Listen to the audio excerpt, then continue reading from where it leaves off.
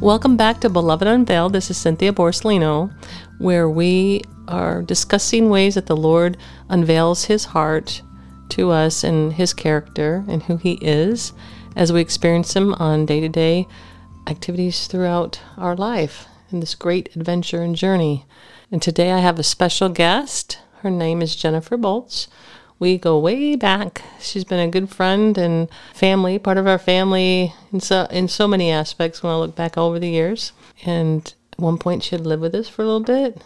And then we've ministered together in many aspects when I think back. But kind of stayed in touch mainly recently, probably through doing tax returns. Isn't that right, Jennifer? That is right. Yeah. So I invited Jennifer because she's been walking with the Lord a long time and has great stories and great, just a great heart and really knowing Him more and seeing others come to know Him as well. And so I wanted to invite her to come, and she's been through some amazing things, and this being the month of May, I thought we would talk about moms and so we were talking a little bit about remembering her mom, and I remember when her mom first got diagnosed, but I'm going to let you share your story about your mom and just kind of the beginning of all of that and how the Lord, met you in that place. Sure.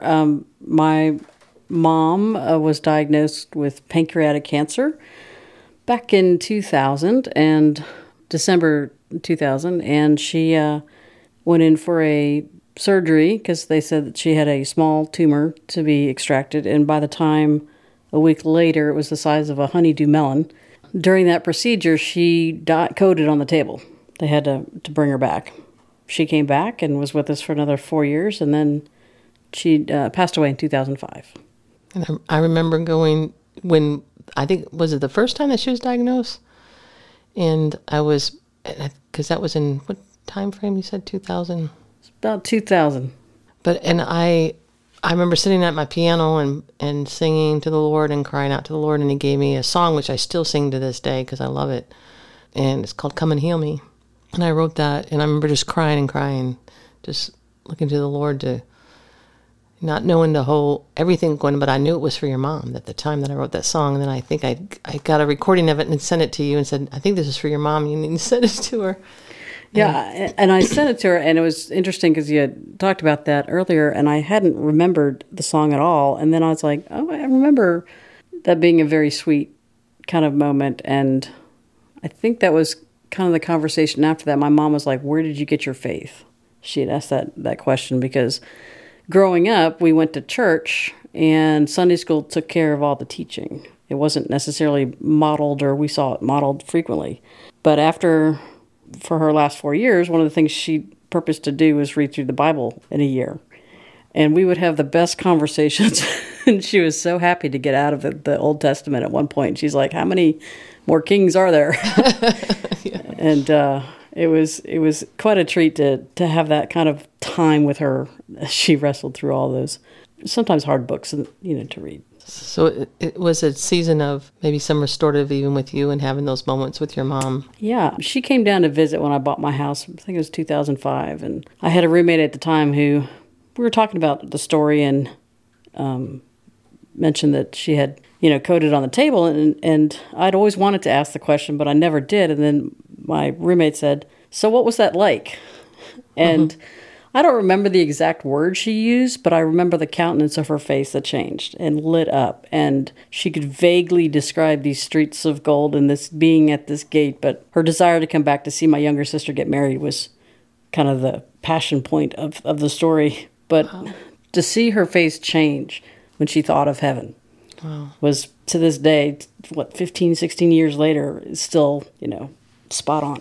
And it really did something for you because you loved sharing. I mean, I see you light up when you share it too. Well, I know where she is. Yeah. It's not a mystery. It's not heaven's a good idea for some people. I'm like, I have a firsthand witness in my family that's been there that can say, yes, this is real. It's so awesome. Do you, just thinking about the times of the grief going through losing a loved one, how has the Lord met you in that place?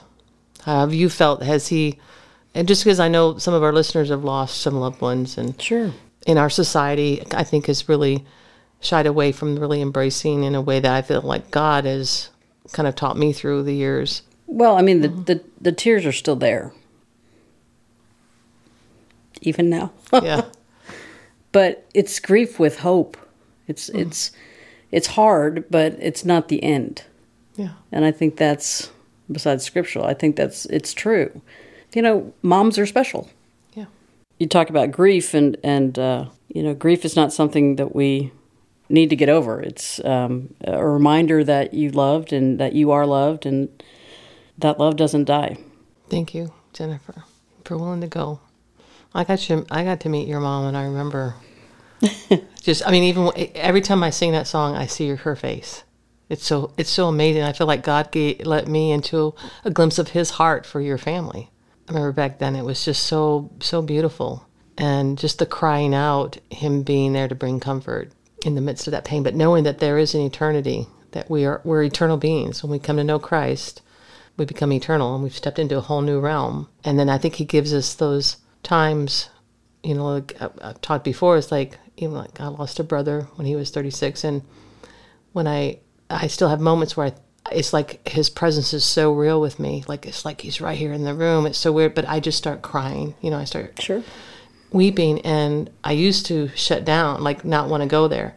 And the Lord said, why are you not going there? Well, I didn't think I was supposed to. Well, it's pretty funny, because I was like, oh, Mother's Day, it's okay. I'm over that. Yeah. Yeah, no. I didn't know this is what we're going to talk about today. So the Lord's got His own plans. Amen. I was like, oh, he's sneaky that way. It's good, though. I love the way you just said that. He's sneaky. Our God is sneaky. I love that, because it's in a good way, because yeah, and it's not to not forget the people that we love, but remember why we love them. Oh, it's beautiful. Yeah. You know, God is love, and that's what He's about. And if you lose that, then you're losing part of who you are. So I was like, oh, thanks. So beautiful. I love that. Thanks for sharing that. That's so true. It's like, and you know, it's embracing our humanness and our. I mean, you can be sad, mad, glad, all that. That's just, where is the origin of all that? You know, do I wish he was still here? Heck yes. Do I wish cancer wasn't on the face of the planet? Absolutely. But that's not the reality we live in. Yep, and it affects so many. And I really, and you know, when you think of Holy Spirit, who is a comforter, who comes to comfort, and you know, it says in the Bible He's a comforter, and it's like, well, if we didn't need any comfort. You know what I'm saying? Yeah, and it's this past week I was in our Bible study, we were looking at Isaiah. And we got to chapter 40, which was a relief after 39 chapters of woe and doom and gloom and prophecy. And it's the chapter on comfort. And in that, the last couple of verses are those that wait on the Lord will renew their strength. And it was the first time I saw the wait as such an important thing in the season of COVID that we're in. We've all kind of had to wait. And, you know, what are you waiting on? I was like, oh, this is why we started this study, to kind of get to this moment of going, okay, you know, that strength will come if we you know, focus where we need to be. So that's good. Waiting. There's healing in the waiting. There's comfort in the waiting. You know, when you wait, and sometimes when you have to wait, you know, I've been through a lot of seasons where I feel like I was waiting and waiting and waiting. And yet you're still living life every day, right? And sometimes I would have to pull away in a room and just cry. And sometimes in the years of where I was suicidal even, that was not good, but it was like, it was still so intense. But it's like when I turn to Him regarding that, instead of where I used to turn before, which would have been to drugs or overdose, where then when I was processing through the healing of that, and when I'd go to that place of, okay, Lord, this is where I'm at, and I don't know what's going on, but you help me in it. And it's like I didn't get pulled out immediately. It was like He was with me in that, of getting to the depth of why what do I need to let go of in that sense? And what do I need to embrace? So it's like, I think when we deal with the loss of loved ones, it's embrace them. It's okay to embrace them. Don't push it off to say they were then. No, they're still now. They still are eternal. They are an eternal being if they know Jesus.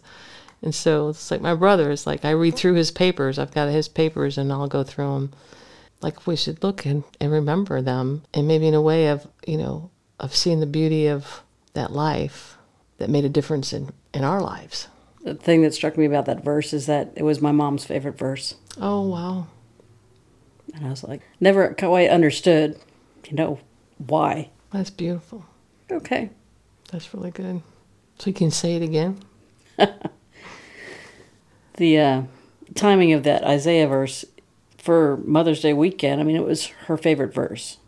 And so it's kind of that don't forget that we're still connected, that little love tap. Yeah. Thanks for sharing that. So beautiful. And I would say for any of our listeners out there who've lost loved ones, and I hope that this brings you some comfort, and also maybe to go to another place or pressing into the Lord to allow yourself to maybe see things a little bit different and to really embrace either the discomfort that you're in and that it's okay. And, be willing to reach out to those around you that that are a safe place, of course.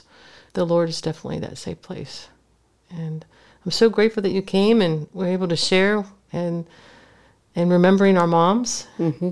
In the month of May, it's a brand new day. And for the listeners out there, please reach out to me at belovedunveiled@protonmail.com, belovedunveiled@protonmail.com. I'd love to hear from you. I'd love to hear stories, even if, you'd like to share stories. And there's all kinds. There's, we're not here to compare or any of that, but share your own story. Love to hear from you. And thank you again for listening. Beloved and Unveiled.